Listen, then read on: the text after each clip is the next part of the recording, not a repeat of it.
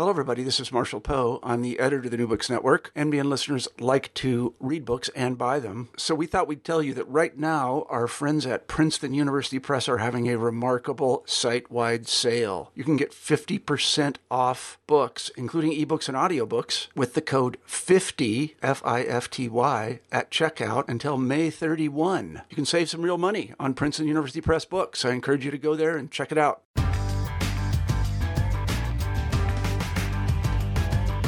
Hello, everybody, and welcome to New Books in Folklore, which is one of the many podcast channels you can find on the New Books Network. I'm Rachel Hopkin. I'm one of the hosts of New Books in Folklore, and today my guest is Anand Prahlad. Anand Prahlad is, amongst other things, an author, a poet, a musician, and a filmmaker. He's also the director of creative writing at the University of Missouri, where he teaches folklore, film, creative writing, and disability studies. Today, he's going to be talking with us about his recent award-winning memoir, The Secret Life of a Black Aspie.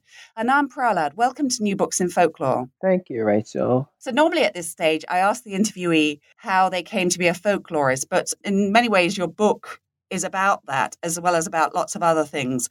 So we will just dive straight into the book. And can you tell us what was the impetus behind The Secret Life of a Black Aspie? And Aspie, I should say, for listeners who don't know, is a reference to Asperger's syndrome, which is part of the autism spectrum. Is that right? Yes. So yes, tell us how this came about. Well, I originally started writing it because I needed to write it for myself. And so for some years, as I was writing, I really wasn't thinking of it as a book. And I wasn't thinking of it necessarily that this was going to become a memoir, but I had gotten to a point where I simply needed for myself to express my experience related to being on the spectrum.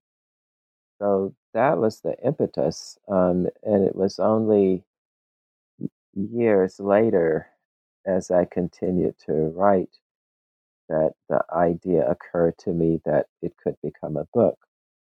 And even after that idea occurred to me, I still wasn't thinking that it would be a book that would ever be published. So when I entered the book in the contest that it won, I got the news that it had won, it was kind of a shock, and I thought about actually not publishing it and not accepting the award. And my wife suggested that publishing the book would be helpful for a lot of other people, so I shouldn't think of it just in terms of myself. So I said yes, and the book was published. So that was the impetus. It's a memoir that covers most of your life, including your growing up on a plantation in rural Virginia. But it was a very long time before you were diagnosed with Asperger's. That's right. So can you tell us a little bit about your childhood in this rural area of Virginia as an African American with Asperger's, but not knowing you had Asperger's? Well, in my mind, my childhood was, let's say, not unusual, but that's in my mind because that was all that I knew. So, and I don't have a point of comparison to say, well, my life was different in this way from anyone else who was growing up in a similar area at that point historically. And maybe that's one of the challenges of actually being on the spectrum is I don't have a good sense of what life is like for people who are not on the spectrum.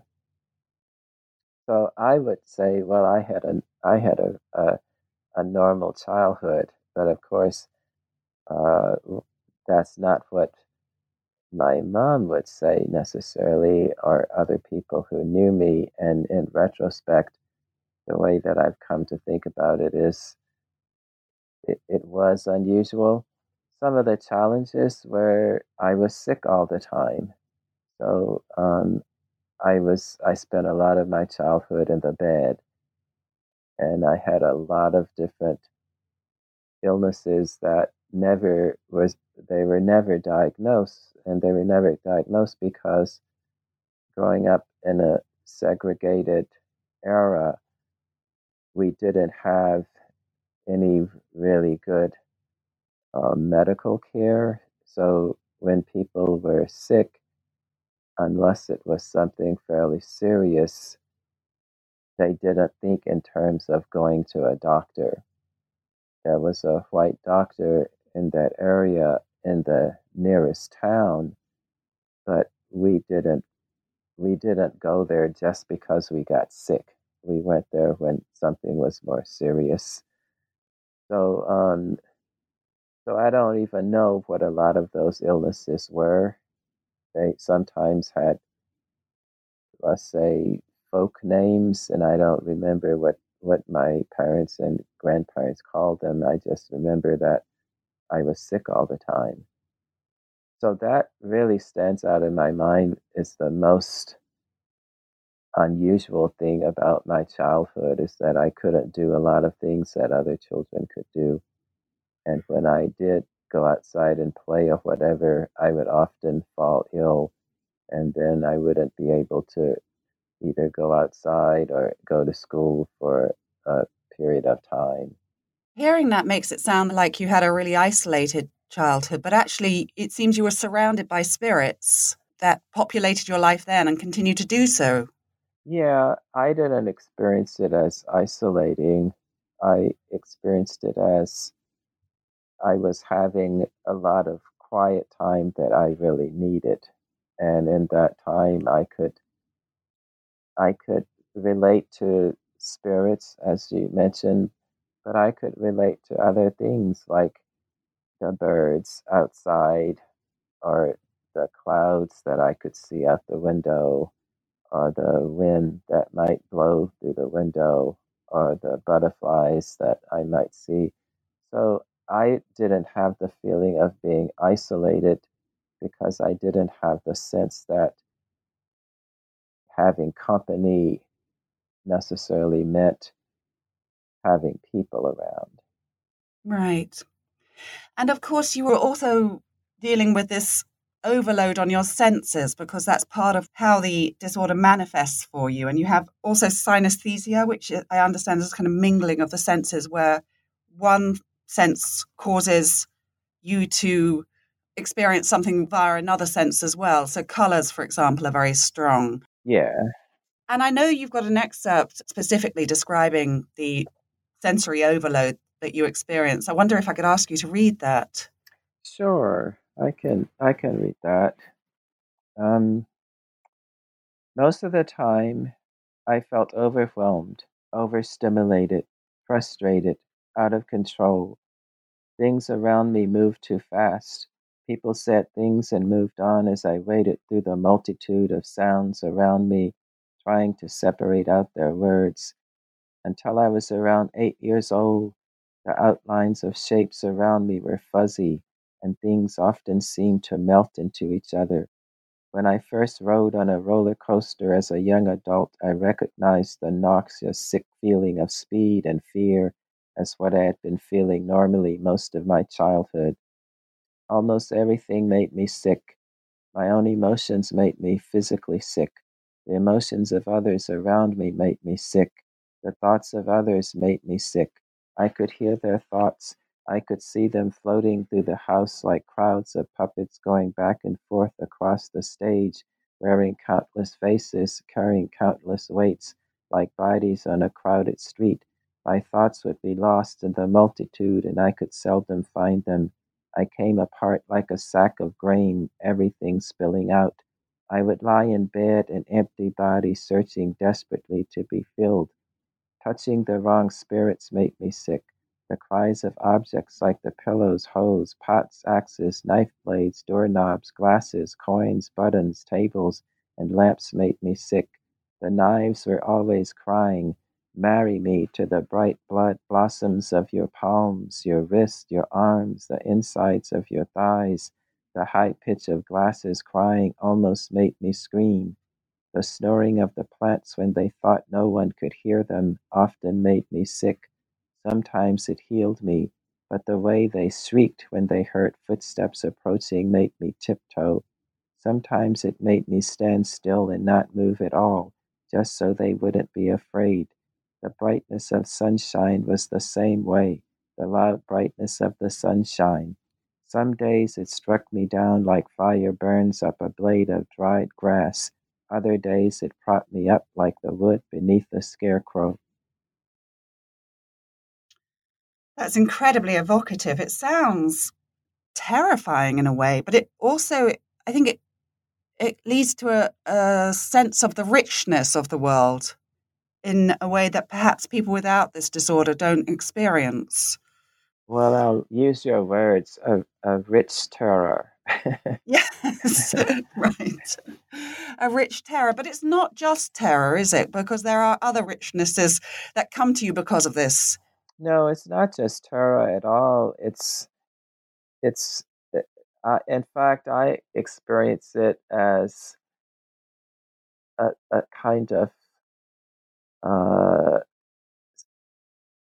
pleasure. It's more like too intense pleasure because those sensations, on the one hand, are painful, but on the other hand, there's something very pleasurable about them. You describe in the book that you were, like you said, you were sick for quite a long time and missed a lot of school, but even so, you were academically very advanced. How did that come about, do you think? Well, I just had a knack for catching on to things that we learned in school really quickly. So most of the time, whatever we went over in class, I got it right away. And so most of the time that the teacher was spending on it, I was more or less in my own world. And I would tune back in when we started to work on something new. So I don't know why that was the case, but I just had an ability to get things really almost intuitively, so it didn't take me a lot of time. And I like the way you describe your perspective on things because you say something like you never took knowledge to be real or absolute. 2 + 2 = 4, but what is two? DOG spells dog, but it's not the same as a dog. It's a word. It's like semiotic as a high schooler. And around the age of 12, I think you started to develop friendships with other people as opposed to the spirits that surrounded you. Yes. How did that come about? That's a good question. In all likelihood, it was a combination of contact with some of my cousins who lived near us in that area where I grew up. It was a combination of that and some, I began to, you might say, be able to feel affection from people other than my family and to recognize when other people liked me or when they were feeling affectionate toward me. And that fascinated me. And that's a part of what made me to begin to be more interested in, let's say, talking to other people or um, learning how to laugh was a part of that process because most of it growing up before then, my sense of humor was completely removed from the sense of humor of people around me. But I began to be interested in how people laughed, the things they laughed at, and the other part I think was I just liked the sound and the kind of colors that certain people's voices evoked. And that made me want to be around those people and hear them talk. Right. Because a little bit earlier, when you had been going through this phase of sickness, the long phase of sickness, school had been kind of a trial, it sounded like. You described the classrooms as being so light. The bells exploded in my belly and made me want to puke because of this high sensitivity. So I'm curious, how do you think you managed to stop reacting like that? Did you just get used to it over time? I don't know that I got used to it. I think as we moved up in the grades, some things changed, such as in elementary school, we were in the same classroom the whole day. And once we got to middle school, I think they called it middle. I'm not sure if they call it middle or junior high. Then we changed classes. Once we could change classes, there was always periods in the day when I could find quiet time outside in between going from one class to another. And that really helped because being in the same classroom all day, it was more like being trapped. And whatever smells were in that room, I had to deal with them the whole day. And whatever hiccups there might have been in the lighting, I had to deal with it all day. Whereas once we began to have each class in a different classroom, then I really only had to deal with whatever sensory overload I might have been experiencing for an hour or hour and a half or hour and 15 minutes, and then it was going to be over. You have a chapter called The White Castle. The White Castle, is that high school? Yes, that's right, high school. And before then, you'd been mostly surrounded by Black people, but at this stage, you were in a minority and you became very popular within the school, it sounded like, and also asked to take on lots of duties as an African American student, which seems to have been a bit of a burden eventually. It was. Uh, it was. It was nice at first. It felt good because people recognized me and they wanted to talk to me and they liked me. Um, but eventually, it was so much that I ended up having a nervous breakdown. Right. You say the bad witch kind of enveloped you or something like that. Yeah, because that was the way the old people in my community, that was the way they explained the kind of illness that I had as I was having a nervous breakdown, like night sweats and being paralyzed, not being able to move, and um, just generally falling apart. So that the their belief was that meant a witch was riding me at night, and that was causing me to kind of disintegrate emotionally and mentally. So the bad witch riding you at night could be categorized as a folk belief. And I wonder if you can tell us a little bit about how you became interested in folklore. Well, I was always interested in it because I was always around old people growing up, eh, maybe more than around people my age. My great grandmother helped to raise me, and she was one of the people that I felt the closest to, and I felt the most comfortable around, partly because she could be around me and not necessarily talk. And she was just sort of more intuitive about a lot of things. But she was always telling stories, and she was always using proverbs every night after dinner, my grandmother, my granny, would tell a lot of stories, and so we would sit around and listen to stories and laugh a lot and things like that. And a lot of those stories had to do with things that had happened to people on the plantation. So I was learning not just stories, I was learning kind of the oral history of my family going back to the slavery period. So I was always interested in folklore. It's just that I didn't know that folklore was a subject that you could actually study until I got to college and took a folklore class. Before we get to that, I wonder if you could read a little bit about your childhood growing up on that plantation. Okay, I'll read an excerpt about that.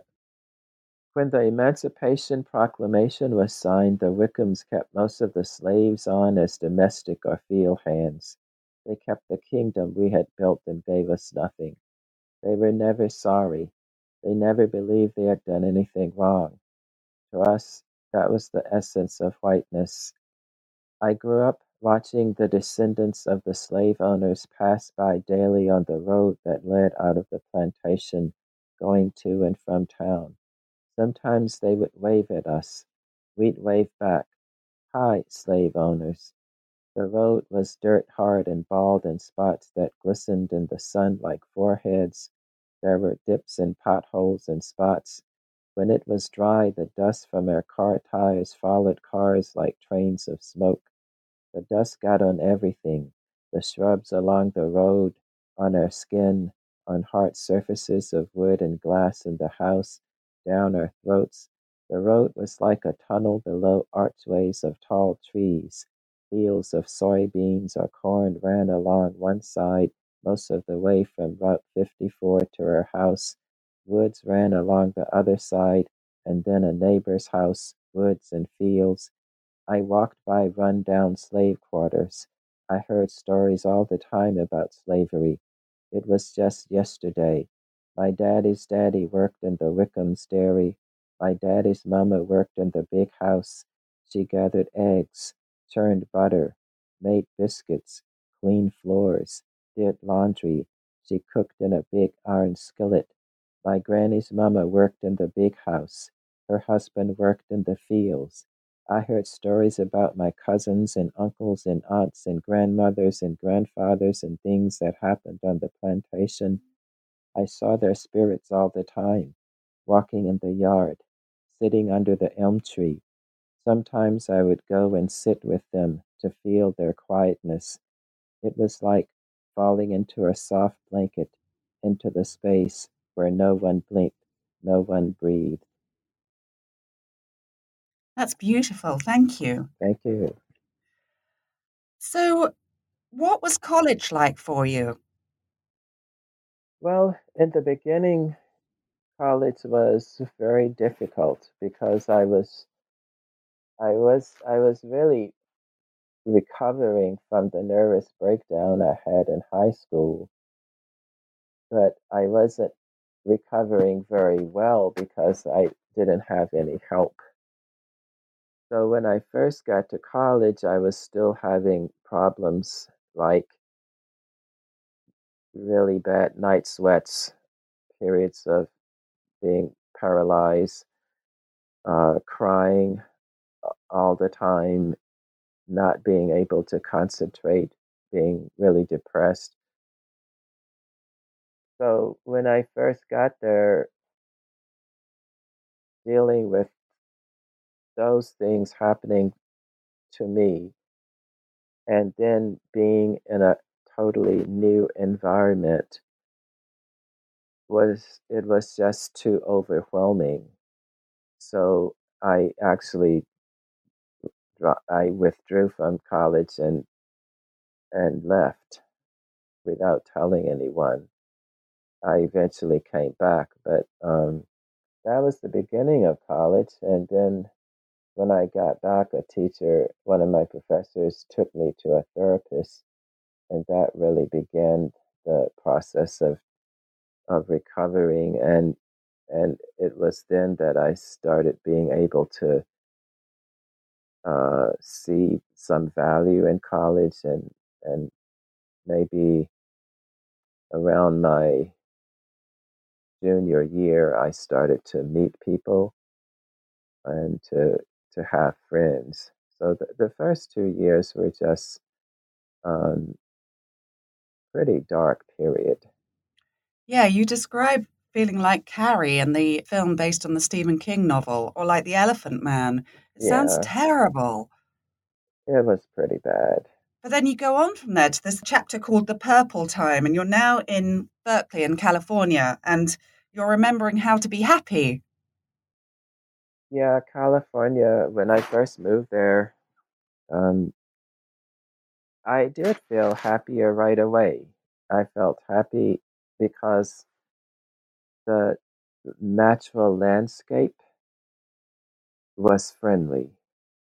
The ocean made me feel calm, and the color of the sky and the clouds and the tones of green and the trees and the grass, things like that calmed me.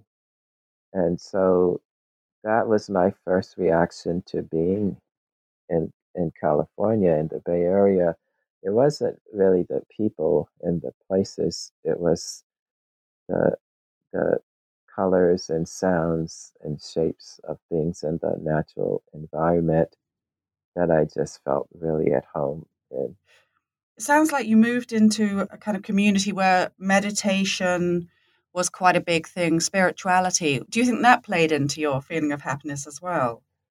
Well, it did, but that came later in my time in California. By then, I had a number of relationships, and I had um, gone to Berkeley and then to UCLA for my MA and PhDs. Um, so all that period leading up to the commune, it wasn't all happy. There was quite a a lot of um, hard times in Right. that period. Did you get, I mean, being a graduate student myself, a PhD candidate, I'm curious to know if you got stressed out by the same sorts of things that people without Asperger's get stressed out by, the deadlines, the writing, the imposter syndrome, things like that. Um, I don't think those were the main things that stressed me out because, well, a couple of reasons. One is when I was in graduate school, I didn't understand the significance of being in graduate school. I went back to graduate school because I thought it would give me time to write, and because being in school was a safe kind of environment for me, and I understood the routine and I understood what was expected. And people usually talked in quiet tones in an academic environment. So I wasn't going back to graduate school because I really wanted a graduate degree or because I was imagining a certain career. I was going back because it was an environment that I was familiar with and I was comfortable in, and it would give me time to write and read and to, let's say, be in my own world. But I never really had much worry about, for example, writing papers or anything like that. Um, I just sort of I did the academic work, but I didn't really think a lot about it in in the way that I would suppose most graduate students do. And I wasn't focused on what my professors thought of my work because I wasn't thinking that I would do anything in the future that would make it matter. So, so those weren't really my stresses in graduate school. Got it. It sounds like you were more stressed when you left graduate school because suddenly the structure was taken away. That's absolutely true. It, and I didn't know what I was going to do, or or I didn't know what to do. I didn't really know how to apply for a job. I didn't know what job I could do. Um, so I was kind of lost. So this is the period in which you went to live in a commune, right? I did. Um, the Rajneesh commune in Oregon, I I didn't go there immediately. Immediately when I left graduate school and at UCLA, I moved up north and I was living uh, um, with a partner who had been also a graduate student at UCLA while I was there, and we were just doing creative things. I was playing music and writing, and she was doing choreographed dances, and we were both very interested in spiritual things, so we did a lot of exploration of different spiritual groups, and that led to me finding my way to Rajneesh. And once I found my way to him, then I wanted to go to the commune in Oregon. I did go several times. I wasn't able to really live there because I couldn't afford it, but I would um, live in the commune's houses in Berkeley, and then periodically take the trip to Oregon and stay for a while and do a lot of meditations there. And it was through this that you met your first wife. Yes, because she was a sannyasin also in that movement. So a sannyasin is a disciple of Rajneesh. It is. I mean, it means a, a spiritual disciple who's devoted to a particular path. So Uh-huh. any any followers of a particular guru would be sannyasins. Right. And you had a son. I did. Um, my first son, Nick, was born, and my wife and I actually had a house that was kind of a commune house in San Francisco, and our son was born in that house. But it sounded like you and your wife didn't actually really know each other tremendously well when you got married and had a child. I think you're right. Surviving and being in relationships seem to be two different things.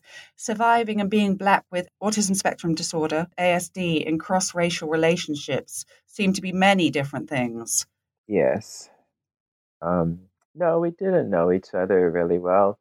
That was an assumption that many of us in the movement made, that because we were all in the movement and we shared this great love for Rajneesh, and we were all meditating, and our sort of spiritual worldviews were aligned, we we kind of jumped to the conclusion that that meant that everything else about us would also be aligned.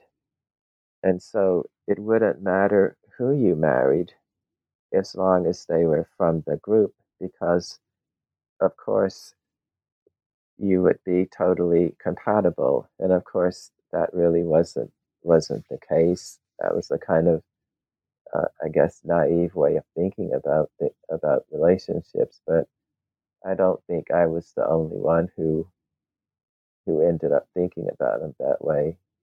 Oh, I'm sure not, no. Around this time, you're also beginning to teach quite a bit in schools around the Bay Area. You say you learned to wear professional man blackness. And you also talk about feeling secure in grey concrete, but also maybe somewhat trapped. So you're in these grey concrete institutions like schools and colleges and having mixed feelings about them. How did you relate to teaching? Did you enjoy it from the beginning or was it difficult? Well, there were things I enjoyed about teaching, and I had always taught. I started teaching when I was um, a teenager. I started teaching Sunday school, and then when I was in undergraduate school, I taught in the Poet in the Schools program in Richmond, sometimes in school, sometimes in the prison. And so, it, one of the things that I liked about teaching was I knew a lot of things about a lot of subjects, and teaching gave me an opportunity to talk about them. Um, but I also enjoyed it because I enjoyed like having other people interested in those subjects and interested in learning and interested in having certain kinds of conversations. But the different teaching environments, I guess you might say, pose sets of challenges that, in some cases, were difficult to overcome, like teaching in elementary school. I loved my students. I just I loved their energy, their personalities, all of the little things that they would constantly come up with. But it was overstimulating because there were so many voices all the time in an elementary school, and there were the constant bells, and there were all of the sensory stimulation. The lights were overstimulating because they were the fluorescent lights that buzzed, and that sound kind of grated on me. The smells in the school, and I was very sensitive to the smells. So if you have a class of 30 students, then each student is going to be sort of like a little uh, country of a variety of different scents, and put all 30 of them together for an entire day in the same room. And by the end of the day, that's a little bit overwhelming. So there were things I loved about teaching, but at the same time, it was a challenge. And the one of the biggest challenges was I don't really like to talk. I find talking for very long to be really challenging. And as a teacher, you have to talk. It's sort of required, and you usually have to talk a lot. And and teaching primary through K through 12, one has to talk at times that one didn't decide on. So if it's a college classroom, you have pretty much control over when you talk. You can structure your class so that for the first half hour of an hour, students are working on projects in small groups. And then the second half an hour, they're reporting on what they worked on, which means that as a instructor, one wouldn't need to talk very much that whole hour. But elementary school and and junior high school and high school, every so often a student's going to do something that means you have to talk, whether it's acting out or whether it's may I go to the bathroom, or, or that person hit me, or those kinds of things. So that's one of the biggest things that I have found difficult about being a teacher is that I don't really like talking. Yes, I can see that. That is a challenge. But you became a professor at the University of Missouri in Columbia, is where you're based, isn't it? Yes. How did that happen? Because you had talked earlier about not really being interested in the degrees for what they could provide for you career-wise. So when did it start to occur to you to apply for professor jobs? Well, I burned out as a primary secondary teacher because of all of the problems that I was dealing with. For example, I was teaching in a what they call a high risk population school, which meant it was a school in a very low income area of Oakland that was almost zero resources for the school. The classrooms were overcrowded. There was a lot of drugs in the neighborhood. A lot of the kids had special needs in terms of, let's say, their parents didn't come home that night and they had to get themselves to school, or their parent might have been, let's say, have substance abuse problems and they were dealing with that, or they might be victims of some sort of abuse. So teaching really meant being a substitute parent and being a therapist and being a teacher and being a counselor, and sometimes even more, because if I got a call that one of my students had, let's say, stolen something from a convenience store, then I would need to go and sort of bail them out. So I don't even know the name for what that would be. So I burned out doing that, and I had a child, and so I knew, well, I have to work. And it occurred to me that I had gone to school and gotten an MA and gone to school for a PhD. So I thought, wait a minute, I could I could teach in college.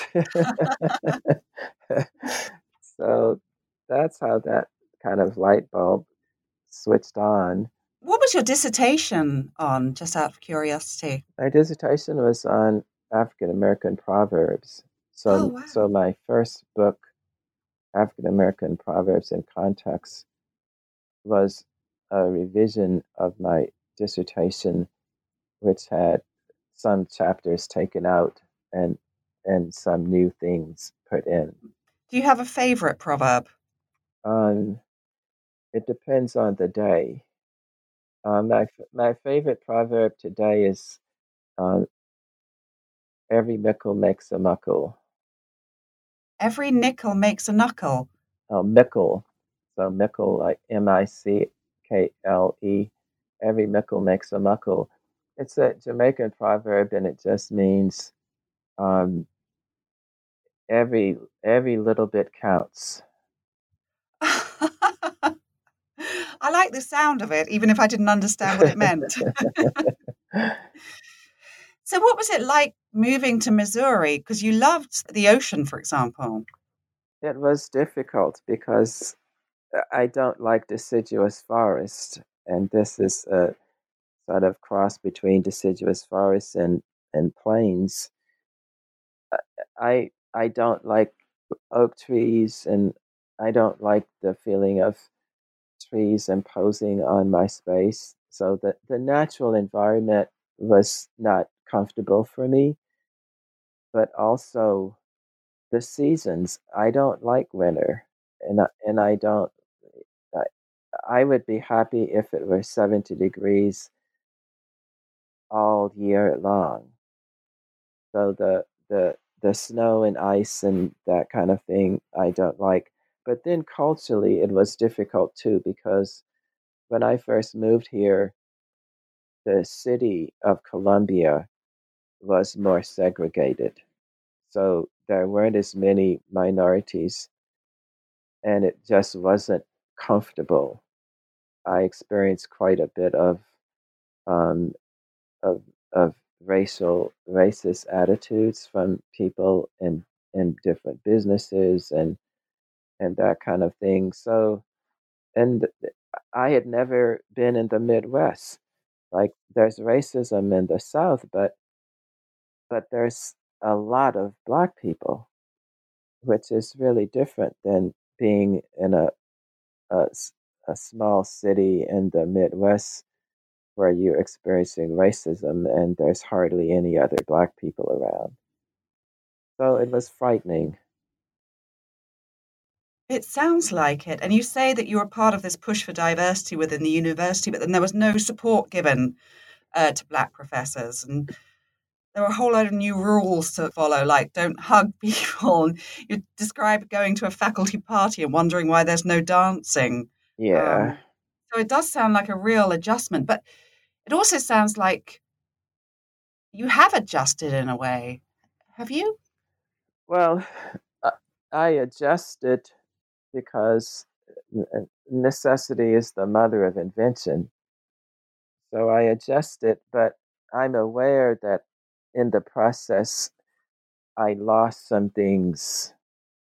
Not just I lost some things, but the process of being something that you're not, or not being able to be what you are over an extended period of time, not only has some negative psychological effects, but it also has some physical effects. I think it affects one's health.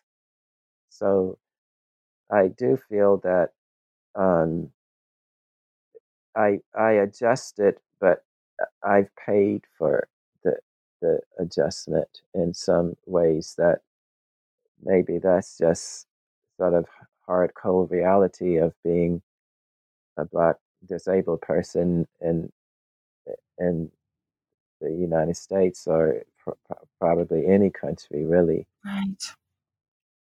Although you do say that in some ways being a full professor, which is what you are now, is an ideal career for you because professors are already thought of as odd. So Yeah. you have some leeway there to be odd, Yes. I guess. Yes. And also, you married again, and this seems to be a very supportive relationship. Well, yes. I this would be my third marriage. Right. So, and it is very supportive, and my wife is very tuned into my um, autism. In fact, she was the person who insisted that I actually um, get tested. You describe what led her to suspect that you might have Asperger's. You were very upset when people left cupboards open in the kitchen. And I think the turning point was not being able to find the soy sauce. And apparently you threw things everywhere and broke plates. And that's the point at which your wife realized that something was up other than just being a bit particular about how things are arranged in cupboards. That was a turning point for sure. It wasn't the only thing. There were other things that I don't know whether I wrote about them in the memoir or I didn't, but um, such as not being not not having a typical response to other people's um, feelings, or um, being able to seemingly just disengage or disconnect in a way that um, I would imagine most people wouldn't be able to do. That left her feeling I was there, but I really wasn't there. Um, so, and not being able to know what I was feeling a lot of the time, whether that was physically or emotionally, um, just not having any ability to know. So if someone said, "Well, how are you feeling?" I don't know. Um, Things like that, I think were also kind of red flags for her. You say that you've learned to cope as a couple. Now you have your own quiet study and a flower garden, which is imbued with the spirit of your grandmother. And you try to remember that a new room is likely to be too bright or that the sink may contain a dirty dish. You say you understand how hard it is for neurotypicals to understand Aspies, but I think the book goes a long way to explaining it. It's very evocative, like I said earlier. It's very descriptive. It's not a straightforward memoir. It's very impressionistic in places. Yes. And I would say there's explaining, and then there's people really getting it, because my experience has been I can explain it and people can get it in a mentally they can get it, but then on some other level it's like they don't really believe it. And so when something happens, such as, let's say, I'm eating dinner with people and then I just, without a word, get up and leave, their reaction is usually not to think, oh well, there's something going on related to stimulation or something like that. Their reaction is usually going to be insulted. So I never assume people really on a gut level are going to internalize the explanations that I've given them, because they just go against their the way that they're so accustomed to perceiving things and to interpreting other people's behavior. Right. I understand what you mean.